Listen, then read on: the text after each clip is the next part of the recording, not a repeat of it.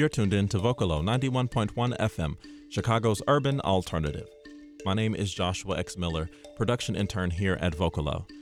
Throughout the year, Vocalo covers a variety of events, news, music, and so much more. Today is no different. I'll be talking about the Oscar award-winning actress Viola Davis's new memoir, Finding Me. Good morning. I don't know what terrible things you've done in your life up to this point, but clearly your karma is out of balance to get assigned to my class.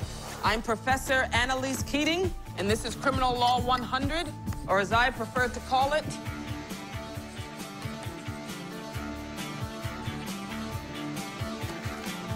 How to Get Away with Murder.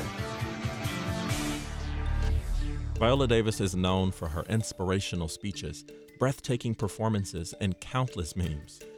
However, her memoir introduces readers to a different Viola, a young woman dealing with poverty, racism, and colorism, trying to find her place in the world. Davis's first-person narrative makes the reader feel like part of the story and like they're on the journey with her. This allows for the book to feel more like a trip down memory lane than a gruesome tale of poverty, racism, and abuse. Even through hard moments, the book proves to be a story about believing in oneself, defining one's own self-worth, and overcoming obstacles. Davis extensively talks about her journey as a working actress and how nothing happens overnight. She shares stories of her time at Juilliard, graduating and working in theater, then getting her break in television. She recalls her role as Annalise Keating in How to Get Away with Murder as a revelation of her beauty and sexuality. She says, quote, "With How to Get Away with Murder, I became an artist in the truest sense of the word," end quote.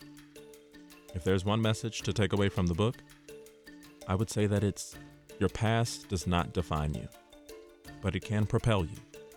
As Davis takes us through the corridors of her mind, we see many times how she fought to overcome the harsh reality she was born into, but also how her past forged her into the woman she is today.